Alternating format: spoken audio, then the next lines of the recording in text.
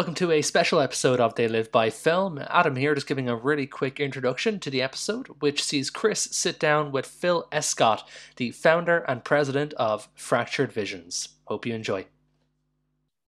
Okay, very, very lucky to be joined today by Philip Escott. I found out about Philip through Fractured Visions, the boutique Blu-ray just kind of distribution company, which we'll get into shortly. But as I dug into you a little bit more, Philip, I saw you're a filmmaker.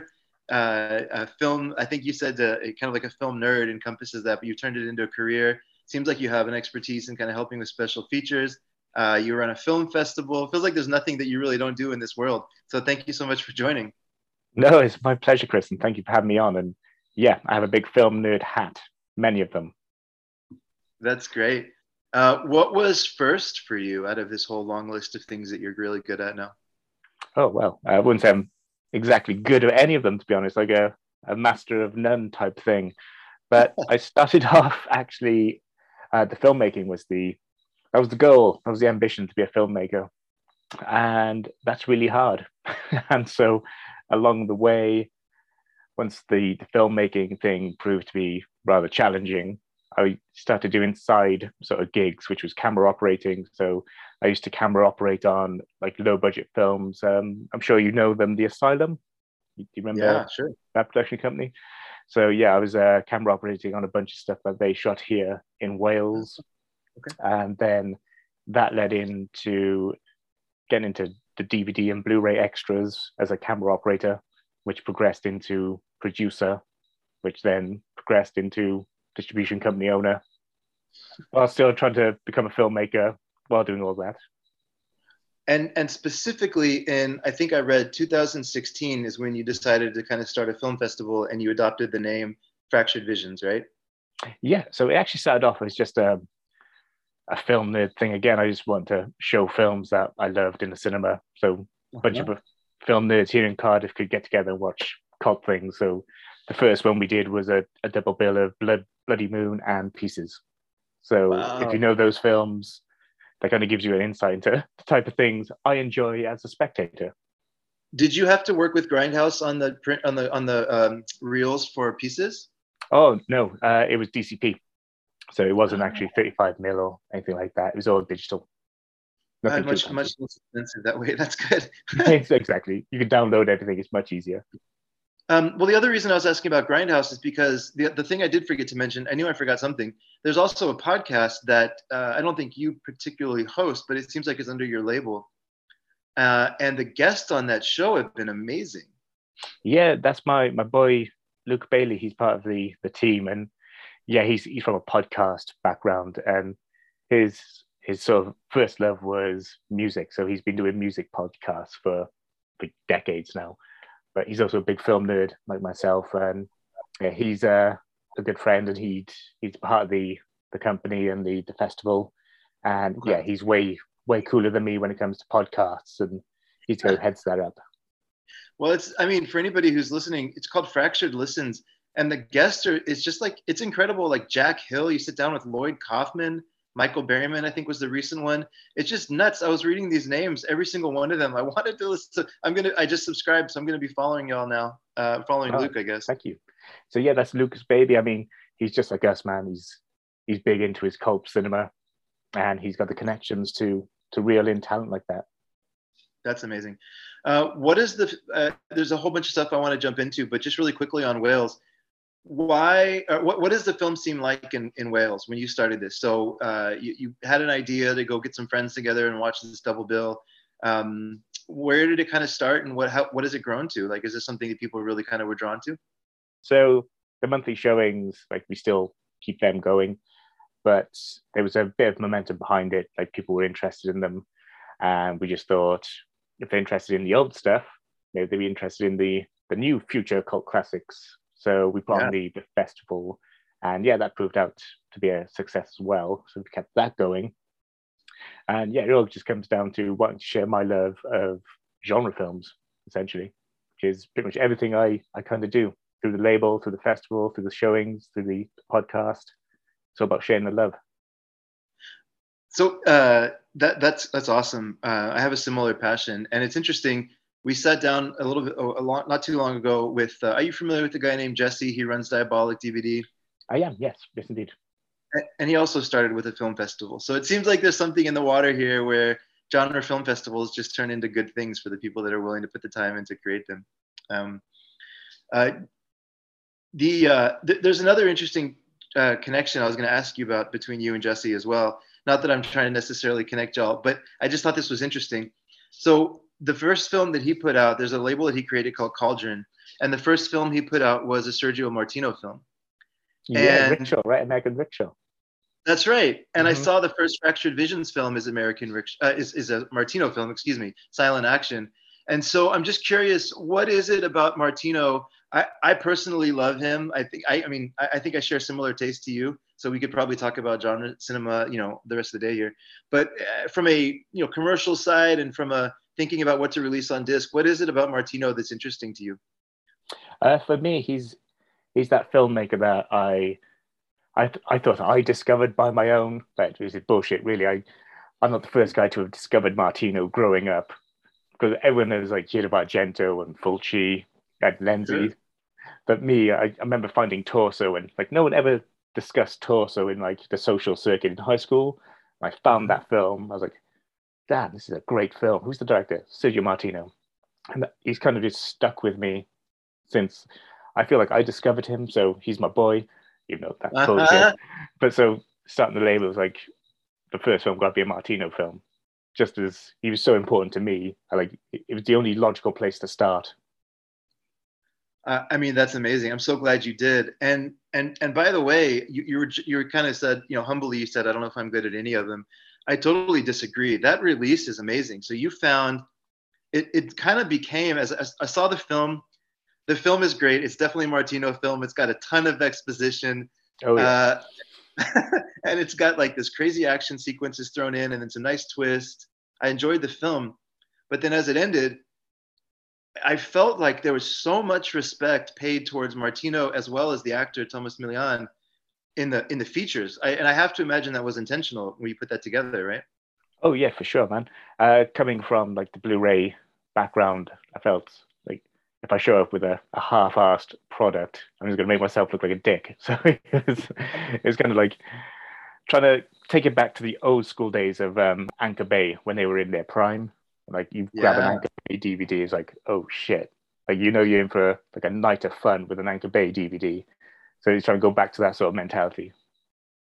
I love that. This is a bit of a random callback here, but did you ever get the Anchor Bay tins that they put out, those limited edition Oh, for tins? sure, man. Yeah, the Beyond, the Maniac, and the Living Dead of Manchester Morgue. Yeah, the Morgue. I've got. I'm not in my. I had to put my collection back in my baby's room, but I've got all of them. That was one of the things. I'm just going to hold on to them. Over the years, there's like 10 or 12 of them total. Yeah, man. It's so funny looking back at them now. It's like a limited edition. It's like you'll have number like 33,000 of 50,000. Like, damn, that was a limited edition. 50,000 units. Shit. I know, and they sold out. Yeah, and crazy. They sold out. Yeah, there was big money in that. And the one that always cracks me up is the Wicker Man. They had to go find a wooden box and somehow make 50,000 or whatever that number is of these little limited wooden boxes. So that was a project for somebody back in 2001 or whatever. True that. I remember that one, man. Yeah. It had the you lift up like the wooden slat at the front, right? Yeah. That's right. It's cool. Yeah. Okay. So I just wanted to call attention to how good the release was because, it's interesting. There's kind of this thing happening with a lot of Region B releases right now where it seems like some of the new players coming in, I think Second Sight, if you don't mind me calling out other people that are doing it, Second Sight has this reputation of everything they deliver is kind of perfection. And they don't, it's not necessarily these high numbers, but the quality is impeccable. And at least from the first 3 releases from you, I feel like you're right there with them. You're just kind of running right alongside them. Well, thank you. I produce a lot of the Second Sight stuff. So that's one of the labels I work with outside of Fractured Visions. So I've been working with them since In Bruges. So going back about 3 years. No way. I love that. So yeah, a lot of that is all the extras and stuff I produce. that explains it then, because it just, I mean, I don't want to say they have a similar feel, because obviously it's a different, you know, brand and color scheme and label and everything, but it just felt like the similar care and everything. So that makes a lot of sense. Thank you. Then no, Chris Holden, who runs Second Sight, he's a huge influence on me because yeah, he is a perfectionist. Like his dedication to those releases is like nothing I've ever seen. So it's an absolute honor to work with that guy. And yeah, he's been a big inspiration on how I run the label as well. Well, that's good. Well, I'm glad I brought it up then. It's a nice connection. And just at a high level, are they selling well for you? Are you glad you dipped your toe in the game so far? Oh yeah, for sure. I mean, okay, good. For me, it was never, the Fractured Vision stuff was never about making money. I mean, it was like, I just want to release films that haven't been released, like films I've loved. And I don't know why they hadn't been released previously. But it's like, well, yeah. I'm in a humble position where I can actually do it. So what the hell? Give it a go. And it's been going well so far. So it could have been a good option. That's great. And so you have Sergio Martino was number one. And I apologize, I don't know the name of the director for Luz off the top of my head. And then Umberto Lenzi was number three. That's right. So it seems like you're getting really into the heavy hitters here. Can you talk at all about what's coming up next? Yeah, so it's going to be a bit of a detour from Italian exploitation. So next up is French art house. So Bruno Dumont's 29 Palms, which was an experimental horror film from like 2003. Which is I remember that. Gnarly film, right? So it's a Marmite film, I know, but it's one I've always loved since its original release, so it's stuck with me. Oh gosh, you know, this is funny. Okay, wait a minute. I know this is almost 20 years ago now, but it was really controversial when it came out, right? Yeah. So he's like a high-flying new sort of French auteur. He made The Life of Jesus, which did well at Cannes. Then he did Humanité, which did even better at Cannes. He won like the Grand Prix award, and then he just decided to make this really gnarly horror film. And everyone was like, what the fuck have you done, Bruno? You just like railroaded your career. But now it's a film that you can look back on and think, oh shit, he's actually saying something that's pertinent now that people weren't discussing back then, which is toxic masculinity. Okay, so can we take a quick pause there? Because I think this is an interesting topic. And I can't wait to buy 29 Palms. But I guess before we move on, when is that tentatively coming out? Is that going to be first half or second half? So I've literally just put in the last subtitles together for the extras, and I got an audio commentary coming in next weekend, and then that's all the extras done. Then it's off to authoring, and I'm still working on the booklet at the moment, but fingers crossed, I'm hoping for an April-May release. Great. We're taking a family vacation to the UK in April, excuse me. So if any luck, I can go to a physical store and pick it up. Yeah, true. Go to HMV. Unless you want me to do the online store, because I'm sure it's better for you if I go there. But it is, yeah, true. Maybe I'll just do that instead. Okay, but I wanted to touch on this really quick. So I think, because I've been fascinated by this, and I try to ask people this question as I talk to them that are really into genre film, because I think there's a misconception that people watch genre films for the nastiness, right? Which may be true to a certain extent, but the other thing that's, I think, equally true in a lot of these films is that they're typically there's typically a message, and I would say most genre films, they're not typically done just for the sake of nudity or violence or whatever, right, that's in them. There's typically something behind them. So, I'd be curious, number one, if you're open to just kind of sharing how you define a genre film, like what does that kind of mean to you? And then also, well, that's it for now. Then there's some more behind that, but yeah. Yeah, it's an interesting question, as genre is so broad. I mean, it can encapsulate everything. 29 Palms is apparently a horror movie, but for 90% of the movie, nothing happens. So it's like, is it really a horror film or is it a drama? But because the final 10% of the movie is absolutely terrible, it's like, no, it's a horror film, because a drama can't be that brutal and nasty. But then at the same time, you can have horror films that go out of their way to be shocking and terrible, and they end up becoming boring because they're just trying to throw things in your face. So it's like, yeah, it's a fine line, I think, genre, because genre is, I think it's a set of rules you have to abide by. So sure, genre does exist, but I don't give it much weight, to be honest. I mean, genre is so many different things. So yeah, for me, I like to think it's just good fun. If you've got a genre film, it means it's fun. But at the same time, a genre film could be way more than that. I mean, look at Dawn of the Dead. I mean, yes, it's a genre film, but I think it's a masterpiece, and it's saying so much about consumerism. And so it's like, yeah, it's a tough one to really answer, my man. I mean, genre is it's what you want it to be, really. I think I've always kind of used it as a way of describing films that for me are maybe a little bit extreme for people that are just to casually sit down and watch. Like I might not watch it with my wife who's into more, kind of softer romantic stuff or, whatever. There's usually some element in it that's a little tougher, a little bit more kind of obscure or violent.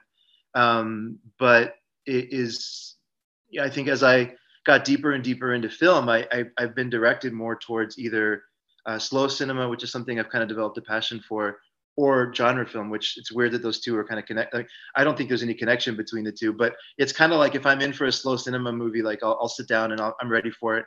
But sometimes to relax, I'll just throw in a genre film. And there's something in the, like a great example for me in Silent Action is how it's this highly political, highly kind of philosophical discussion that's happening.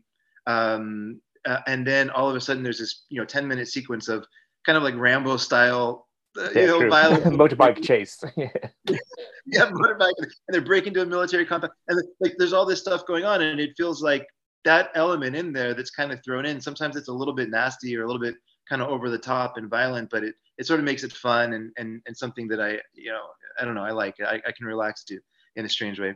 Yeah, same. And going with Free Hand for a Tough Cop, I mean, it's a buddy cop movie, which is a genre of itself. But at the same time, it's still dealing with something that was happening a lot in Italy in the 70s, which were kidnappings.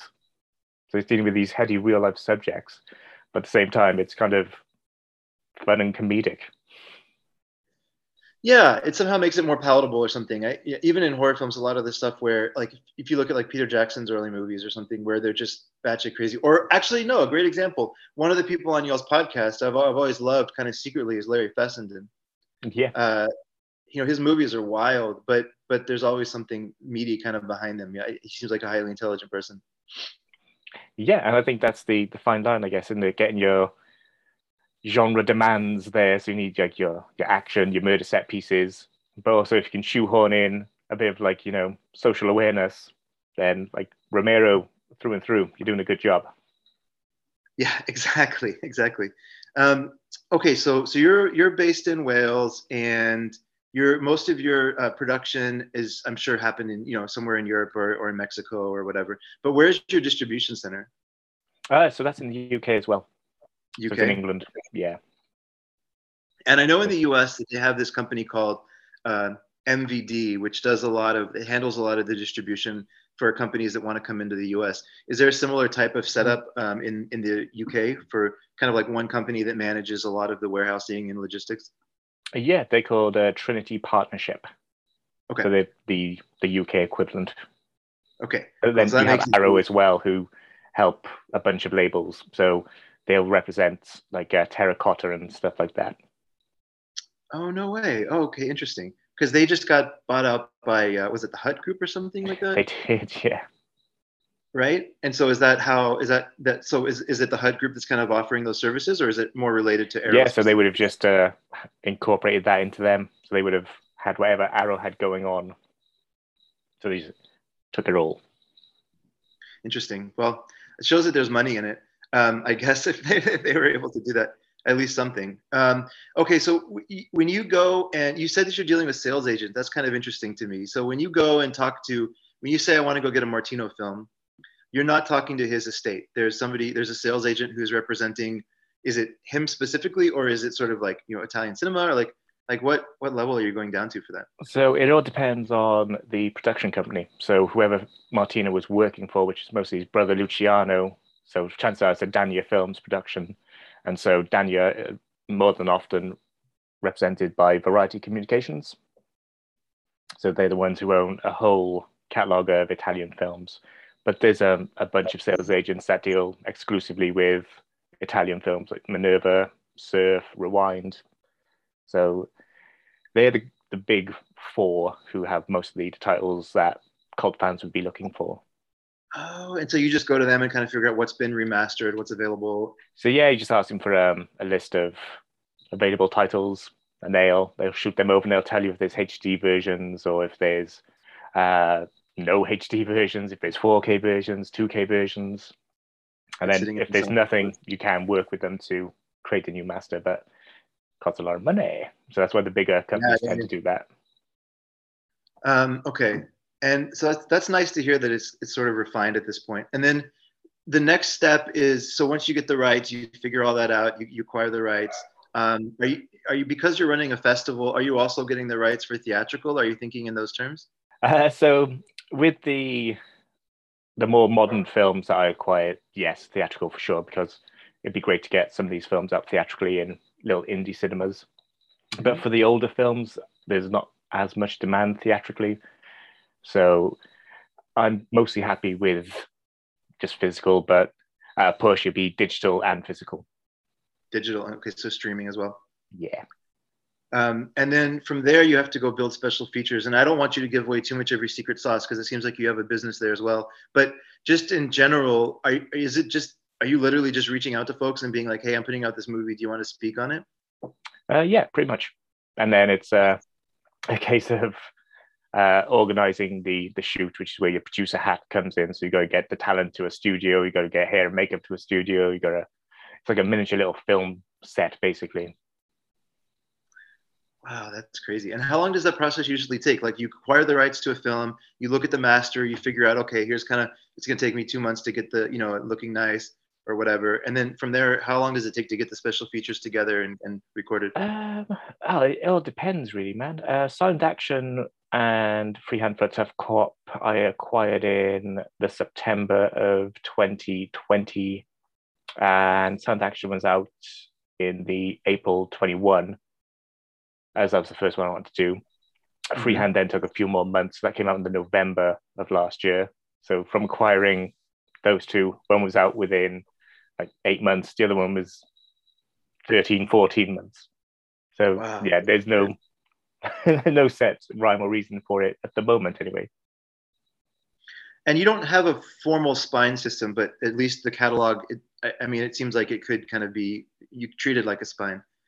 I know people have the numbered spines, but for me, I was a bit cautious of that because I was dealing with modern and old films, and I know if there's people only interested in the older films, they'd be like, "Oh, I only got 1, 7, 3, 2, 9." But if you're not into the modern stuff, they want people to feel like had to buy them purely because of that sort of OCD. Like, I need that number. I don't really like the film, but I have to have it because that number is on the spine. So I was thinking with my collector's hat on. That's really kind of you. That shows that you're doing this for, I guess, I don't want to say the right reasons. That might be disparaging, but to other folks. But it seems like you're doing it really just to get these films out and get them in the hands of people. That's awesome. How are you at a point now where people are sending in requests like, hey, can you do this film? Can you do this film? Oh, sure. There's, and I welcome it, man, because I love these films as much as you guys. So seeing like which ones you really want is eye-opening because they tend to be the films I want. So you're like, hey, that's a good idea. Reinforcement, yeah, positive reinforcement. Okay, good. So keep sending them in. And you mentioned that you're a collector yourself, right? Yes, that's right. So how did you kind of get started in collecting? Just misspent youth, man. VHS. So I'd save my lunch money and then skip school and then go to this little flea market in the city centre here in Cardiff, where they didn't care how old you were, as long as you had money, they'd sell you the tapes. And so yeah, I'd skip school, go into the city centre, buy a VHS, go home, watch it. And yeah, trying to hide those from my parents was tough, especially when you start off with like 3, then you got 17, then next thing you know, you got 130. So it's like, what are all of these under your bed, Phil? Like, nah, I can explain everything. Scene by scene, because I've seen them all 10 times. Exactly. So it's just spiraled from there. That's awesome. What was the kind of movies that you were in back then? Like, have you always been into more of the horror all day? Yeah. So back in the the mid 90s, it was always Vipco. I'd be on the hunt for Vipco titles. So they're the VHS label here that would pick up a lot of the Italian exploitation and the video nasties. So they always had the good And how stuff. did you discover that back then? Did you have catalogs, or how are you discovering all these? No, back then, man, they had video stores that were quite big, and there was more than just one on the high street. There was like 3 or 4. So you could go to Virgin, you could go to HMV, you could go to Music Zone and NBC, all these other sort of video outlets. And yeah, so you just spend all day. Exactly. Yeah. I remember that. I grew up in London, actually, in the late 80s, early 90s. I was living in London, and then in the late 90s, I was in Indonesia.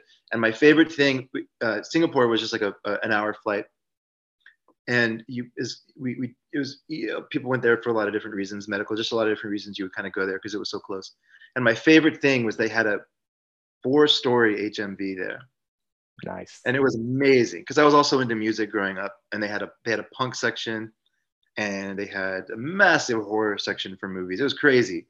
Like you said, I could easily have just wandered those aisles for all day. Like it was the best babysitter. But anyways, that's okay. So you were always into that. Is there a particular kind of genre you go to relax?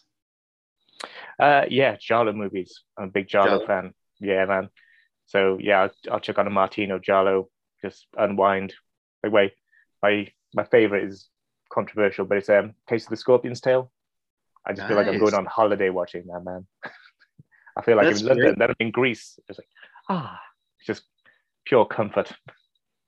Why do you think that's controversial? Are you saying that most people would choose the I'm guessing Miss Ward or Your Vice the Locked Door. Yeah. Scorpion tends to get overlooked for the most part, and yeah, I can see it. I mean, everyone finds that plane explosion at the beginning laughable, which, if you've seen a lot of Giallo films, that's not one of the worst. Well, this is the point, right? Like I've been going recently through the H.G. Lewis catalog.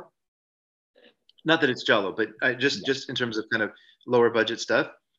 And I think at some point the brain just sort of adjusts to getting used to like lower budget productions, and it's not as crazy to see some of the special effects that are done. You know, like it's not quite trauma level where there's like a head explosion that's a watermelon or something like that.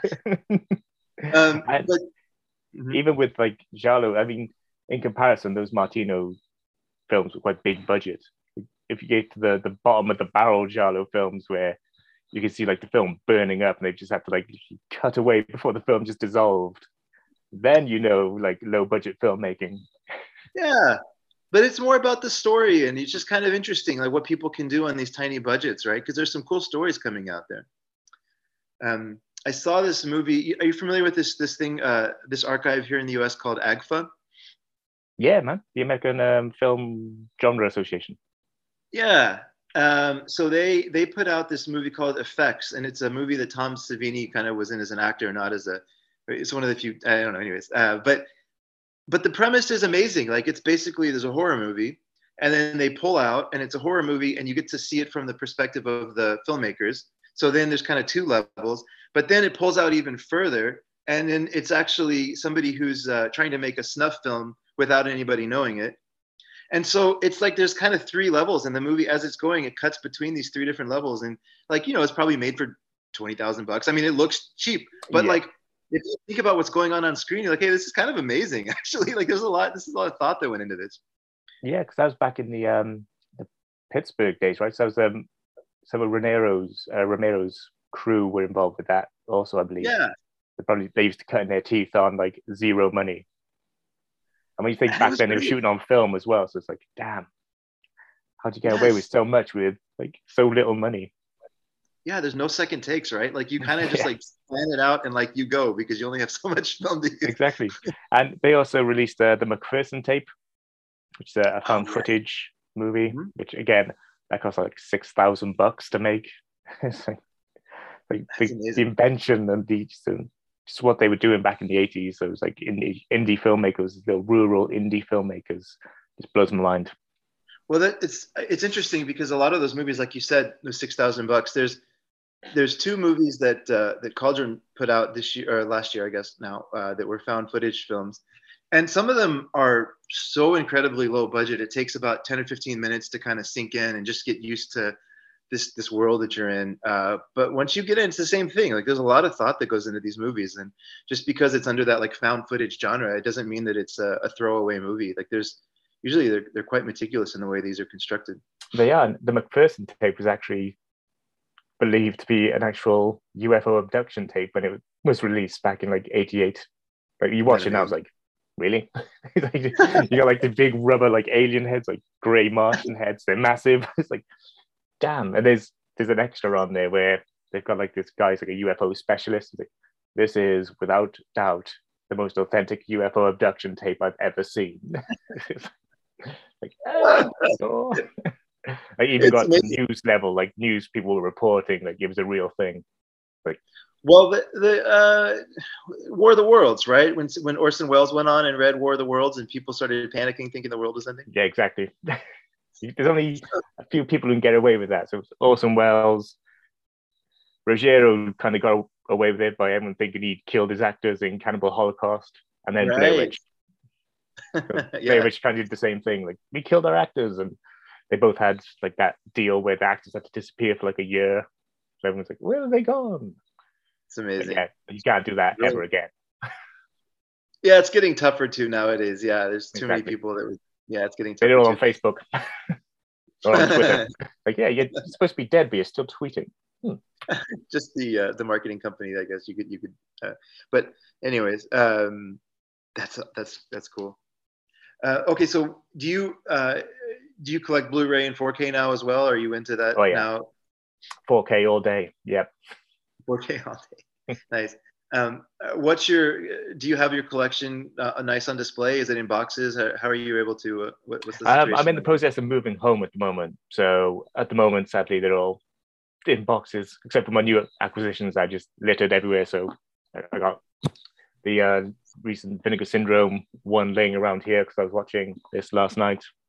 Nice. Okay, yeah, they're just everywhere. And most of them are downstairs in my missus' face because she doesn't have the appreciation for the physical media that I do. Like, what are you leaving these all around for?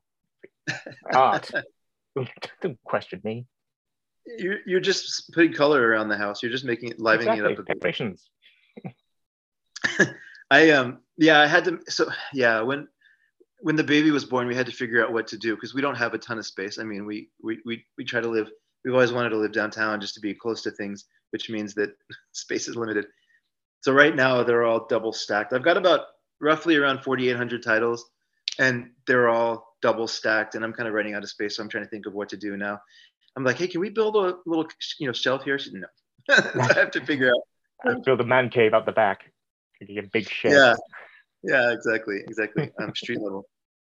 And are you mostly collecting genre stuff? Like you mentioned Vinegar Syndrome, Severin. I think 101 is the big one, right? In Region B? Yeah, so I work with them too. So I helped with the AEFGA thing more recently. So 101 have that library now. Yeah. So yeah, they're doing a fair dues to the guys there. They're putting the work in this year.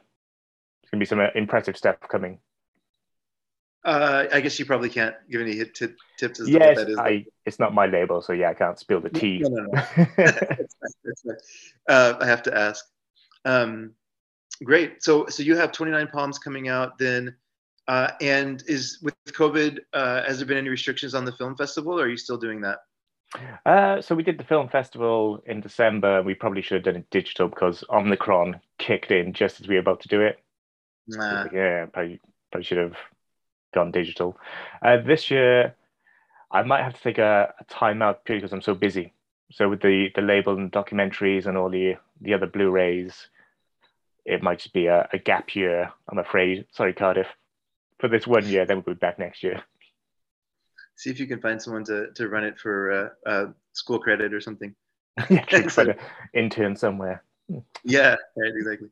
Okay, but you're last year you put out 3 releases. So is that kind of what the goal you're trying to hit, like 3 to 4 releases a year?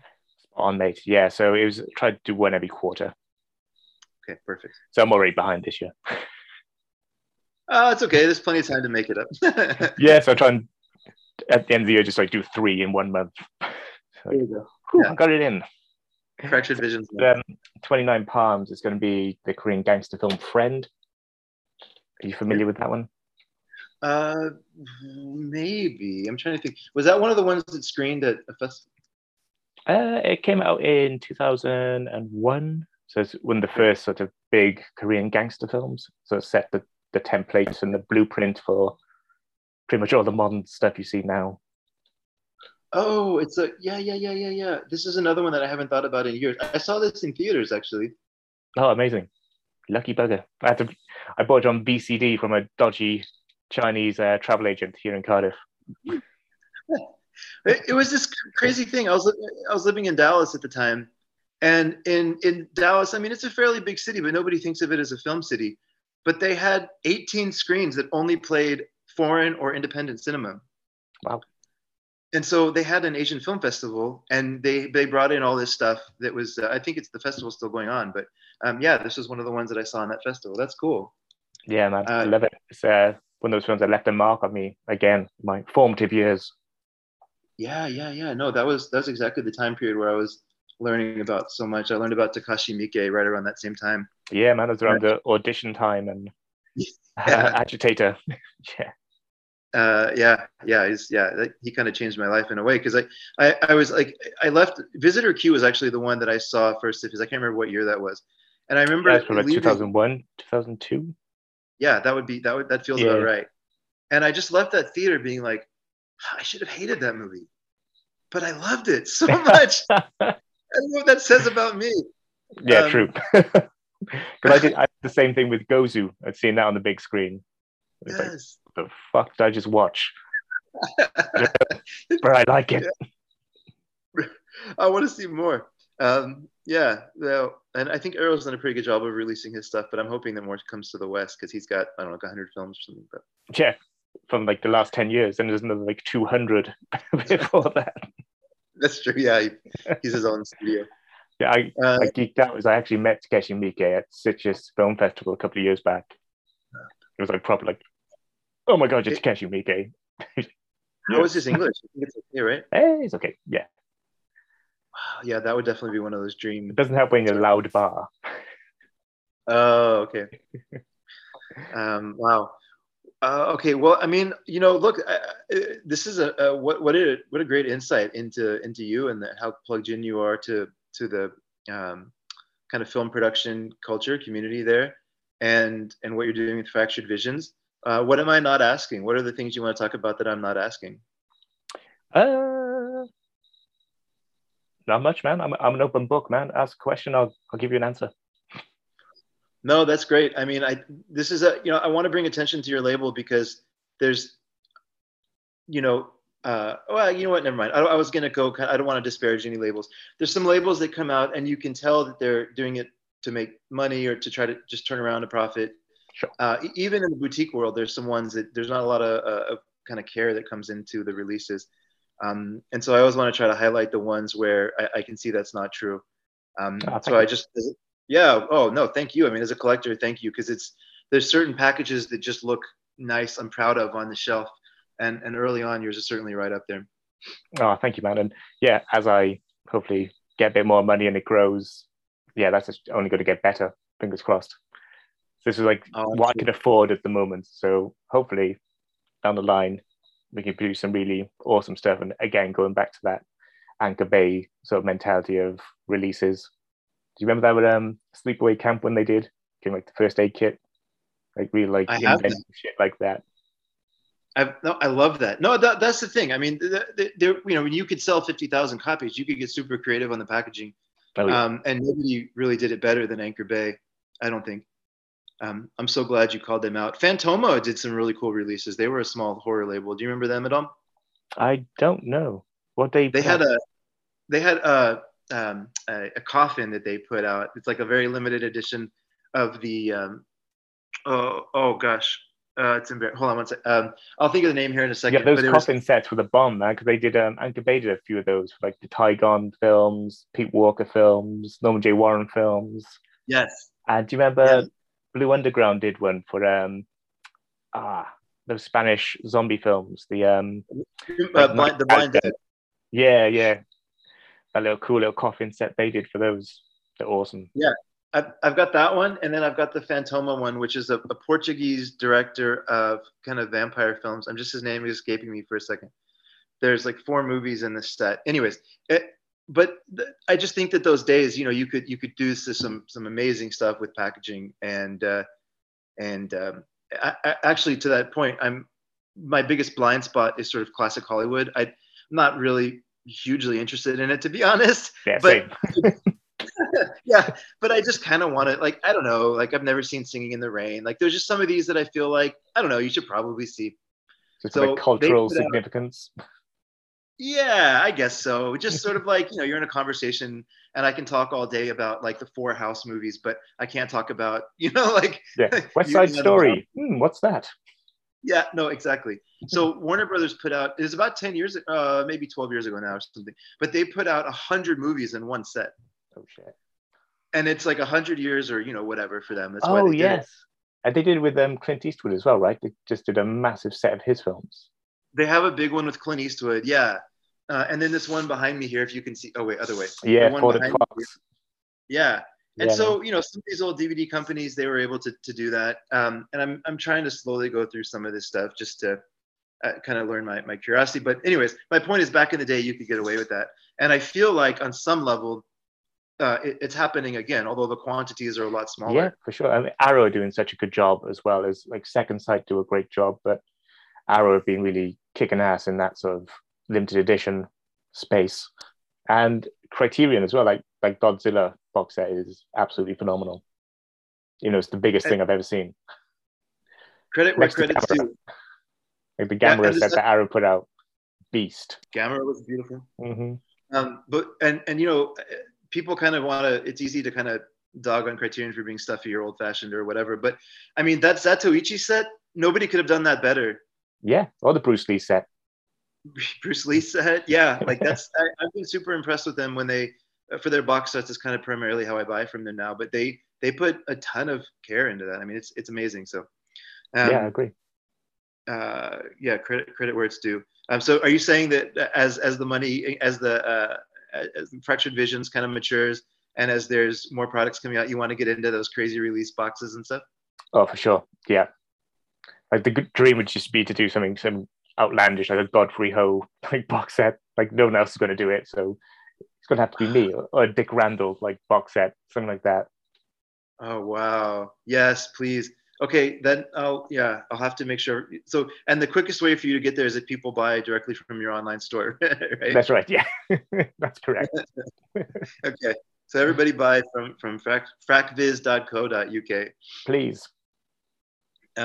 Great. No, look, thank you so much for coming on. I just wanted this as an intro to the label. If it's okay, I'll put this on Reddit and let people, just I kind of do a thing where I put like the timestamps of topics that we talk about, and it draws people over to the podcast and just hear from you directly. So. No, thank you, Chris. It's been a pleasure, man. Yeah. It was good to speak to who said it? Fuck. 2 seconds. It was a fellow film nerd. Have you seen documentary about Weng Weng? No, I haven't, but I want to. Oh, dude, in the search for Weng Weng, check it out. It was Andrew Levold. He said something that was really endearing, and I've always remembered it. He's like, when you get together with someone like ourselves, you're nerds of a feather. And it's like so true. I love that. Exactly. It stuck with me. So pass it on. That's going to be the title of this episode, I think, if it's okay. Thanks, Andrew. Yeah, exactly. Okay, cool. Well, thanks again, Phil. No worries, Chris. You take care.